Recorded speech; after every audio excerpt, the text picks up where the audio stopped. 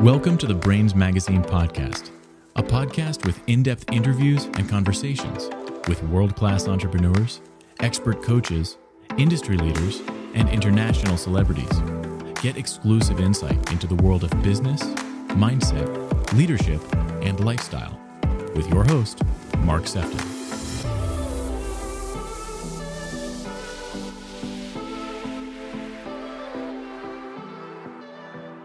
I want to welcome you to the next episode of the Brains Magazine podcast. And today we have Marisa Murray. Marisa is an executive coach. She's also an author of a book that's just not too long been released called Blind Spots. Also just launched an AI app, which is very exciting, called Feedback Friend.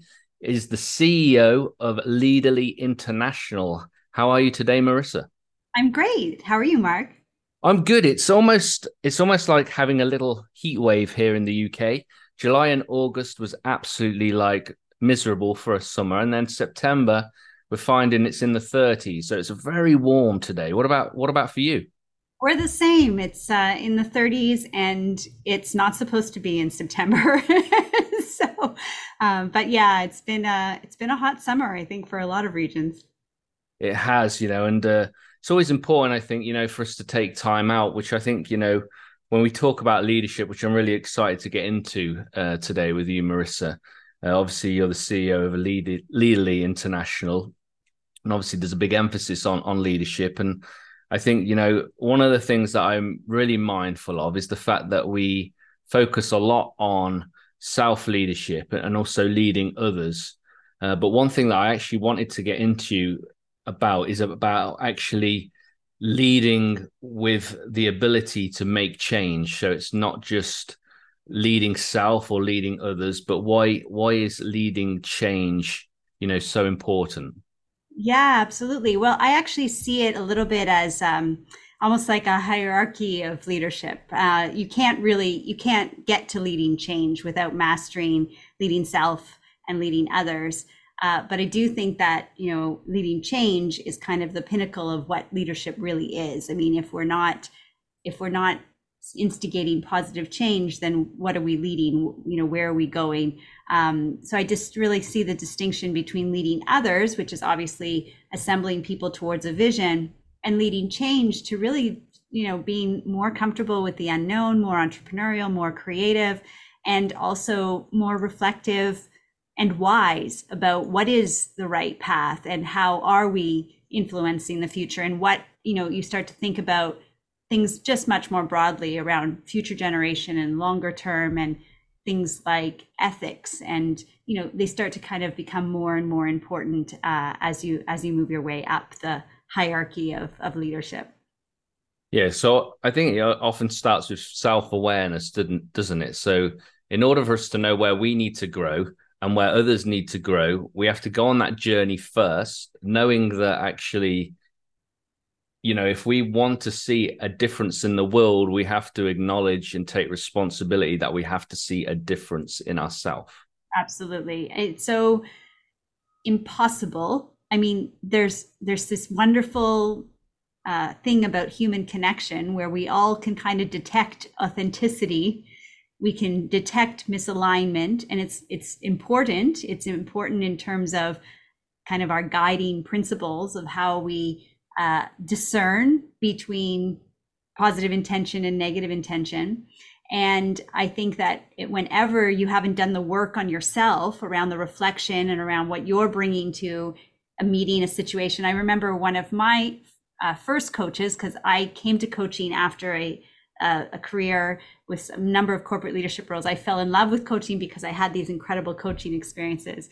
And one of my first coaches talked to me about this idea of playing a role, putting on a role. And she said to me, stop being what you think you're supposed to be in a meeting and be what the meeting needs.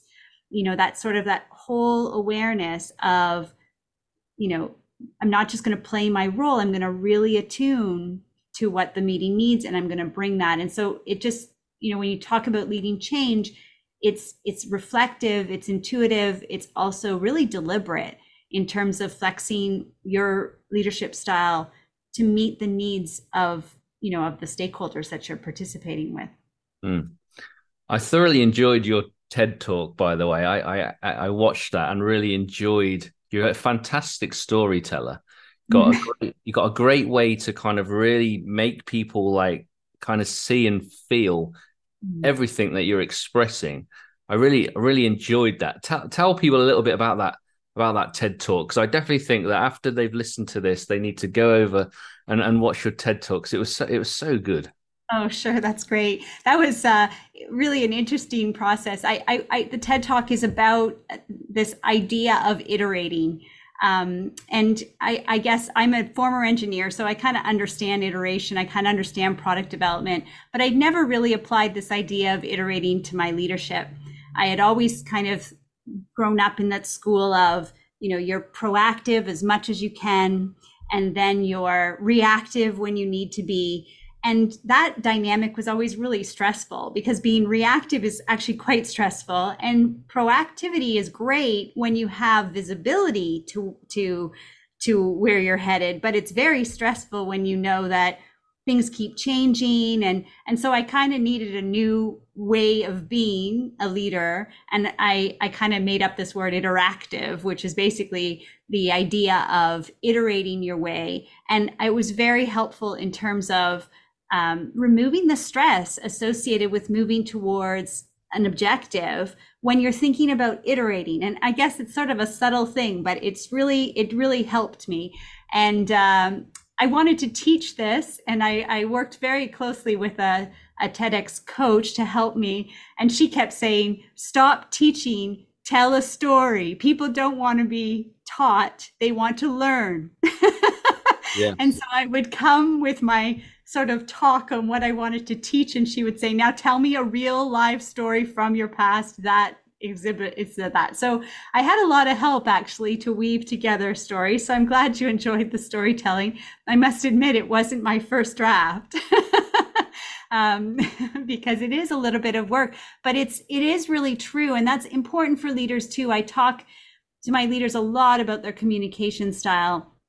And you are trying to change a neural pathway in someone else's mind. And story is the way we've educated, we naturally educate ourselves. And so I do encourage everyone to just think about what are those pinnacle stories. I actually encourage my clients to have a story log, some of their best stories, and just have a little log that says like, what's the moral of the story? And then what are some details? And pull on those stories when they're trying to engage and share messages, because it's so much more powerful in terms of their ability to impact others. Yeah, it's beautiful because, we don't actually get defensive about somebody else's story.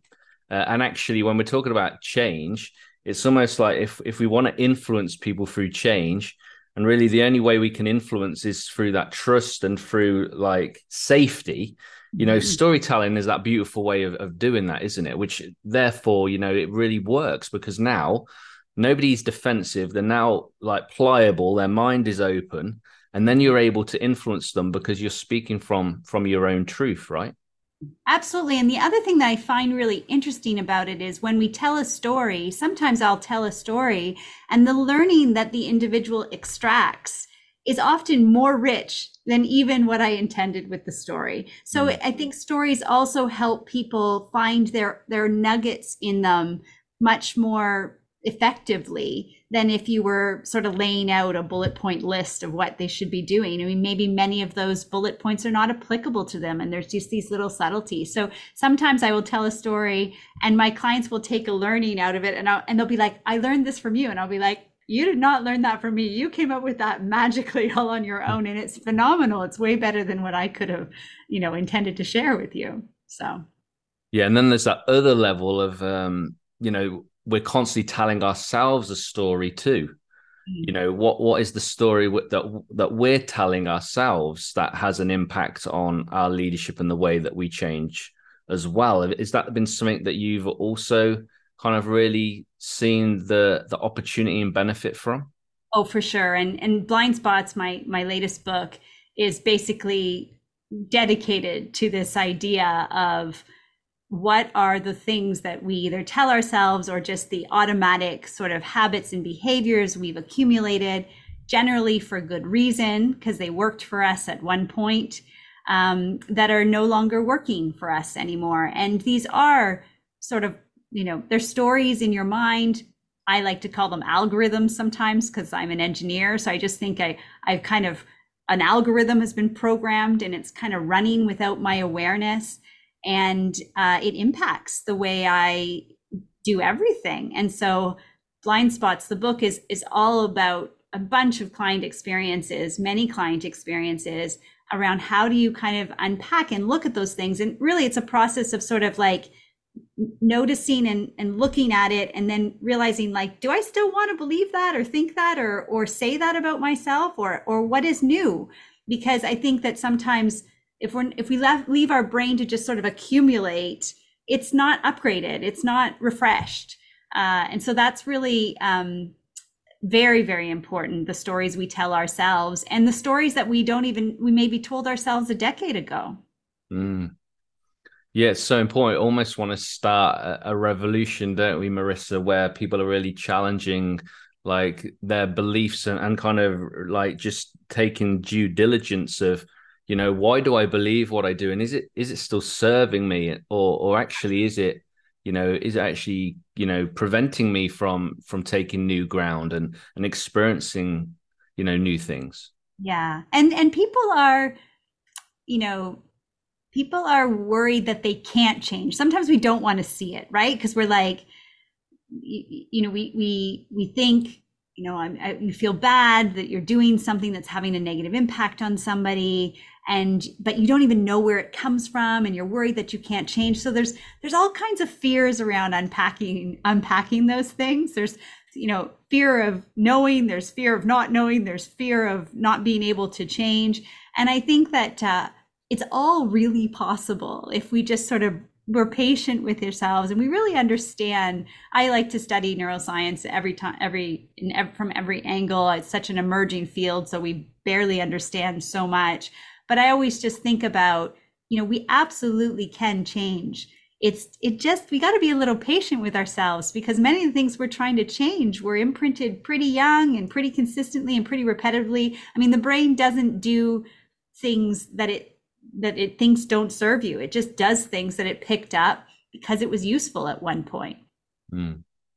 Now, prepare, plan, and predict is something that's given you a lot of success, Marisa. Yeah.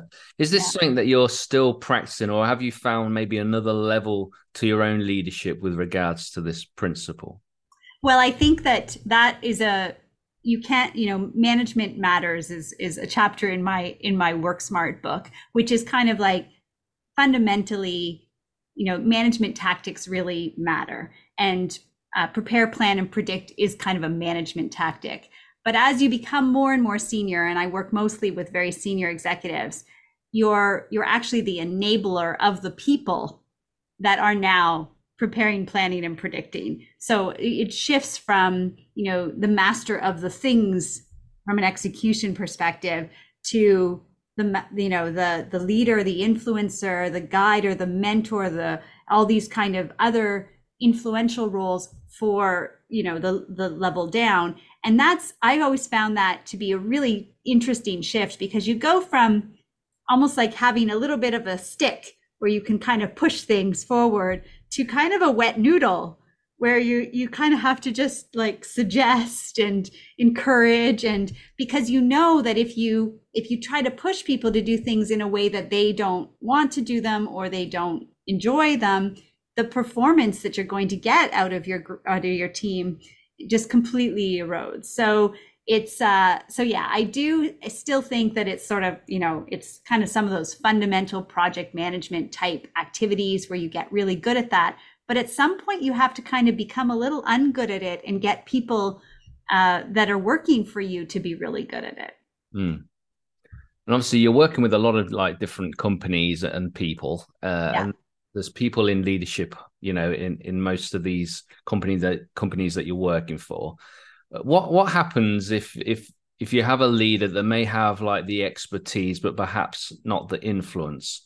Why does that happen, and how do we influence better within those roles? Well, I think that it can happen for all kinds of reasons. I mean, sometimes um, sometimes leaders come into a position because of their technical expertise, and they've delivered amazing results, but they will get to a leadership position and they'll have missed some steps in terms of hiring people really well, equipping people really well, enabling people really well, motivating people really well. And there's, some, depending on the intensity of the role, they might get away with it for a while. But ultimately what happens is that's where people get limited, where they kind of hit a ceiling, where they can't go any higher, and they may have ambitions to have more impact or more scale or more, and they really won't be seen as ready for the next level. And so I work with leaders, in a bunch of different contexts. Sometimes it's because they're in a new, really challenging role. Sometimes it's because they've moved to a new company and they're trying to integrate. And sometimes it's because they're in a succession plan that they're being groomed for another role. Those are some of the main triggers for why I work with people. All the people I work with, the companies are investing in, so they care about their development. And really what I do with them is I try to unpack through stakeholder interviews, what are the things we need to unlock? And I really do stakeholder interviews, which is basically like a version of a 360 feedback. Although with my executive clients, I interview people. So it's not a survey, I interview people because I have to do just that. I have to figure out the why. The why is there potentially a block? And it could be for all kinds of reasons. Sometimes it's as simple as, you got to connect, you got to know your team. People cannot follow who they don't trust, and they can't trust who they don't know. So sometimes people are just not really knowable. They have a little bit of a professional, way of being that feels hard to penetrate, hard to connect with. And nobody's going to say, I don't trust them because I don't know them, but they will behave differently in terms of the amount that they'll commit to the activity or the amount of feedback they'll give the person, or all kinds of just sort of collateral damage associated with some of these fundamental things. So I work with them to kind of unpack, like, what is it? And it can be a variety of different causes. And once we kind of know the causes, it's all about experimenting with different approaches. It's all about, like, okay, let's just do these things just slightly differently. And that's why I work with people over many months, because we've got to experiment and we've got to find their own way of doing that. Because again, you can't just like wear someone else's clothes to work, it really has to fit you. Yeah, it's complex, isn't it? Because it's like we're all individual, and the way that you learn and the way that I learn may be different. And then as a leader, you may have your own leadership style, and we often love the way we want to be loved. We tend to lead the way we want to be led. But then exactly. when we realize that actually, you need to speak to somebody this way and it wouldn't work for somebody else, you really have to learn the language of the person that you're trying to influence. Absolutely. There's so much versatility required of a leader, because you're trying to connect through someone else's mind, right? And so you're trying to connect, and there are lots of different styles. And the more you're able to be versatile and support the preferences of other people, like sometimes, we get into this kind of debate around, well, they shouldn't expect me to recognize them all the time, or they shouldn't expect, we can kind of get a little bit like, justified in our preferred style. We want people to be in our preferred style. And I always sort of encourage my clients, well, why wouldn't you align to their preferences? I mean, if someone was coming for dinner, we'd ask them if there was food they didn't like, and we wouldn't serve it if they didn't like it, right? So leadership is a little bit like that. What are people's preferences in order to get the best of them? One of the questions I ask when I do stakeholder interviews a lot of times is I say, just for your collaboration, what can this person do more or differently to get the best out of you? And that's what a leader is really trying to do. They're trying to maximize the collective intelligence of all the people that are engaging with, right? And so in order to do that, we kind of have to, it's almost like now, the trend around marketing, right? Went from marketing to masses and to groups to the marketing of one. And leadership is a bit like that as well. Yeah, I quite enjoy that. I mean, a lot of like the work that I do tends to be more on a one-to-one really than teams, but I always find it fascinating with sports, and we have a phrase called aces in places, which is obviously you're looking at finding the right people for the right position and allowing them to have the autonomy, because actually that will be for the greater good and the collective. Yes. And it is a skill in itself to have self-confidence in your own ability, because the amount of like leaders that may even take credit like for somebody else's work because of their own insecurity. Like it's so important that we have like our own kind of like self-awareness. But you talked about well, I heard a word, align, which I think, alignment for me seems to be key, like in leadership. And I think, the question is, how do we align ourselves better with ourselves and others? How do we go about that, Marisa? Well, I think that I think we all have this dream that we would have a meeting and we would say our piece and everyone would be aligned, and then they would be aligned for months. Like we have this dream. And the reality is alignment is almost like driving a car on a really windy road. You're constantly aligning the car with the road, and the road is turning. And so alignment is sort of a continuous thing. And when we think, are we aligned or not aligned in this binary way, it's not like that. It's this constant nudging to make sure, because there's a lot of changes and everybody's role is a little bit different. And the other thing that I find is that a lot of times our brain gets really good at seeing misalignment. And so we're very focused on the misalignment, which is exactly what you tell, a teenager not to do when they're driving, right? You tell them, watch the road, watch where you want to go. Don't look at the sides, don't look at all the things you can hit because you'll run into them, right? And so sometimes we get into this habit where we're always seeing the misalignment, as opposed to sitting there and realizing, well, where are we all aligned? And then where are the nuances that we need? Like, where are these little tweaks that we need? And so I really encourage people I actually ask them, I talk about this in my TED Talk, to speak in what I call the 3 A's, the first 3 A's: appreciate, align, augment. So whenever we're giving feedback to each other, you start with an appreciation. So I appreciate that this is a really critical issue, and I really appreciate that you brought it up. Like something simple, something legit, something that you really feel. And then I align with, and you force the brain to think, I align that this needs to be a priority. I align that you need resources for this. And then you add, but I would add that we have budget constraints. The resources you're looking for are on other projects. And so you're kind of like mixing up more information. You're not debating, you're not fighting. You're saying, I align with all these things. And then there's these other things. And then the other person sort of has to say, okay, well, I appreciate, these resources are working on this other stuff. And I align that that's probably not the right answer. And I would add, like, maybe we could do this. And, it's just kind of like, it's just sort of this iterative cycle where we keep remembering that we're on the same team. Mm. Yeah, it's interesting, isn't it? How we all have a responsibility to ourselves, but also to those around us, in order to really bring out like the best. I've realized, because I've been listening to people for the last 12 months, mainly those that are actually employed, talk about how their boss doesn't even ask like how they are.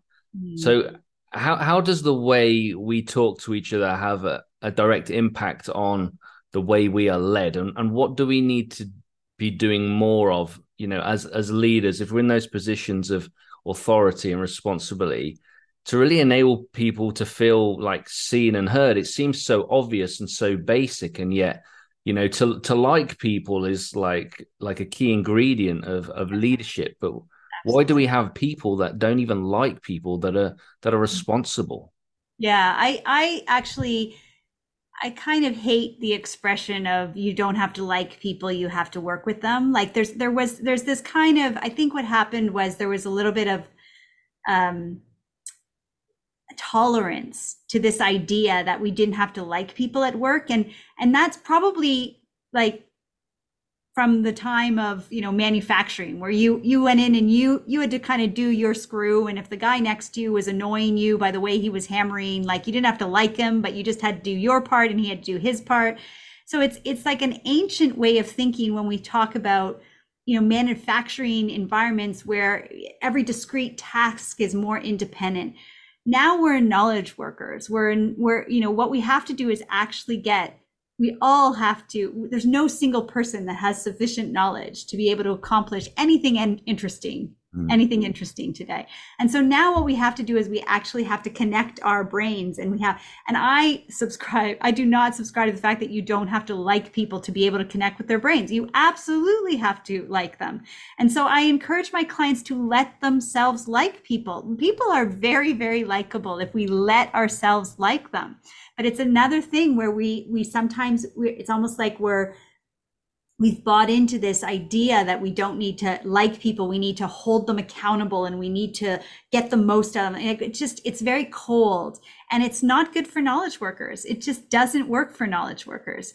There's lots of studies around collective intelligence. So I do work with executive teams, and I always tell them about the collective intelligence. So they'll do individual IQ tests on a team, and they'll have sort of the average of the IQ of the team. And then they'll give the team a collective IQ test, a group IQ test. And some teams erode IQ. So their IQ of their group is lower, which is really sad, right? It's lower than the individual IQs. And some teams augment IQ, which shouldn't even be possible, right? It shouldn't be possible that the IQ of a group is much higher than the IQ of the individuals, but it is true.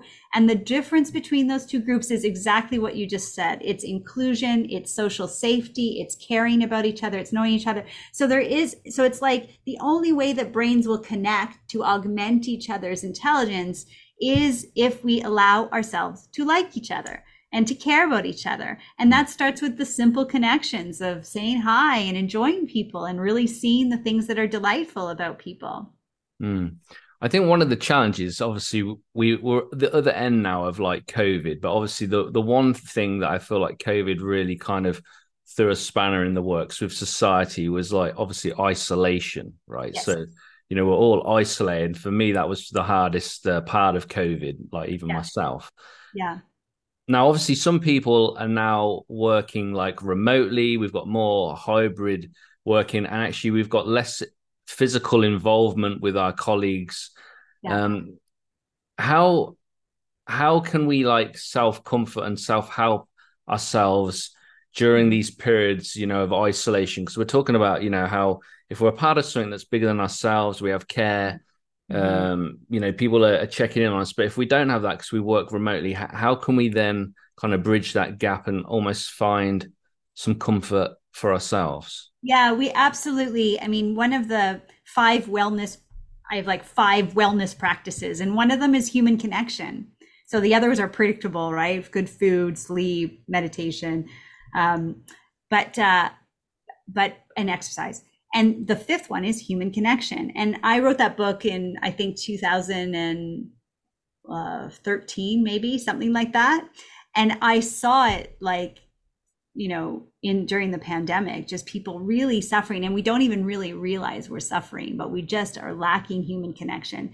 And so what I would recommend is, number one is like, yes, habit change is hard. So everyone got used to different, remote work, and there's things that are good about it and there's things that are not great about it. But what's really hard is habit change. And so to the degree that people can be together in person, it makes a huge difference for themselves, not just for the employer. I mean, there's a little bit of a dynamic of, is the company going to make me come into work? Well, it's like, maybe it would be good for me to connect with my colleagues, right? Like make choices for yourself around what kind of environments, knowing that human connection is an accelerator to trust. It's an accelerator to collaboration. And so I encourage people as much as possible to make sure that they're finding that balance.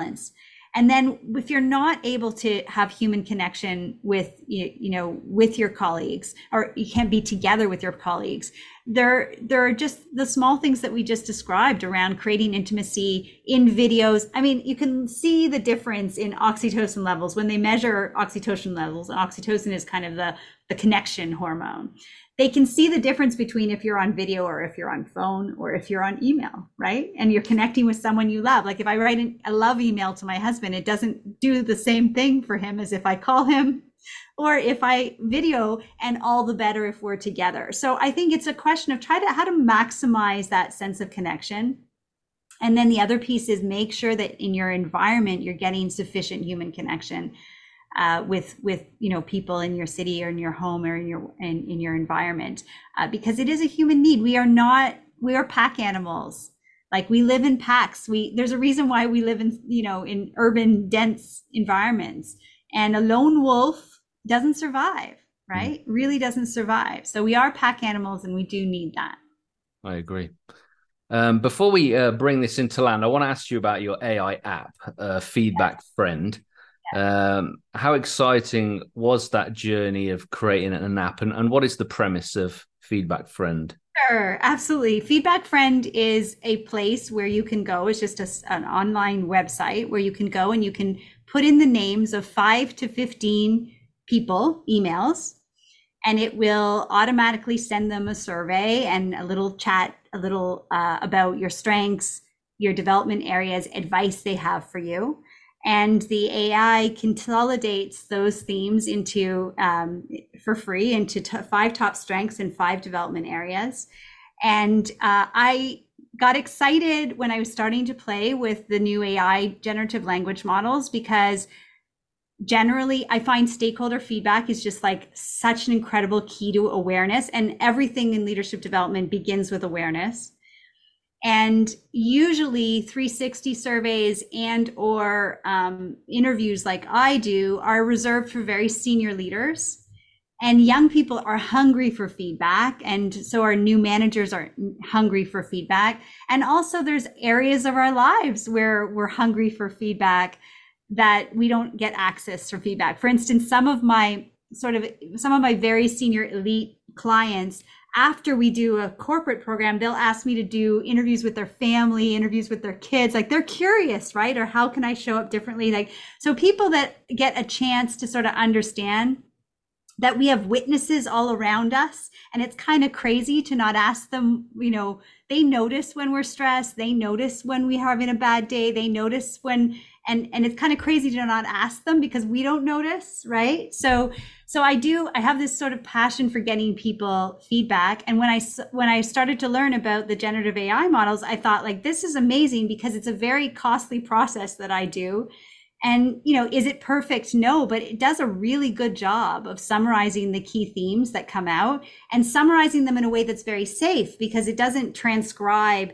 The historical digital 360s would just transcribe what everybody said, and then everybody would guess what everybody said. And, it was just not great. Whereas this does a really nice job of floating up the top themes. So it just launched, and it was a kind of a crazy thing to do, because I had never done anything like it, and I just started it this summer after I really understood the power of some of the language models.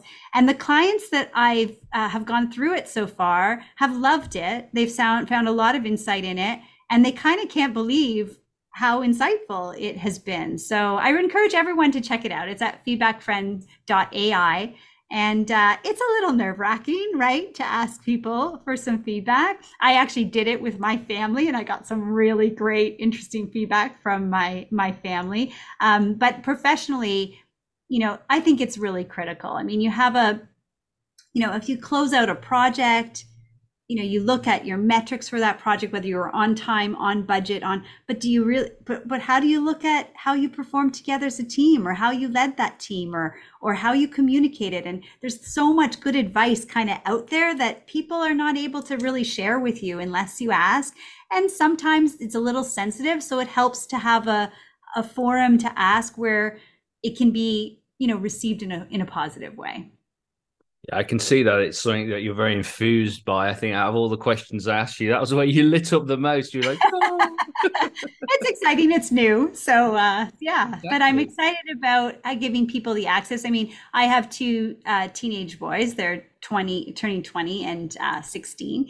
And, I see them, even in schools, projects, or in like early in the workforce, not getting feedback on things that, it would help them to get some feedback. So I just think putting the opportunity in the hands of people who want the feedback to be able to initiate that, rather than kind of depending on, potentially the work environment to provide that, or for people to be brave enough to kind of to say it. So anyway, I encourage people to try it. It's kind of a fun thing that we created.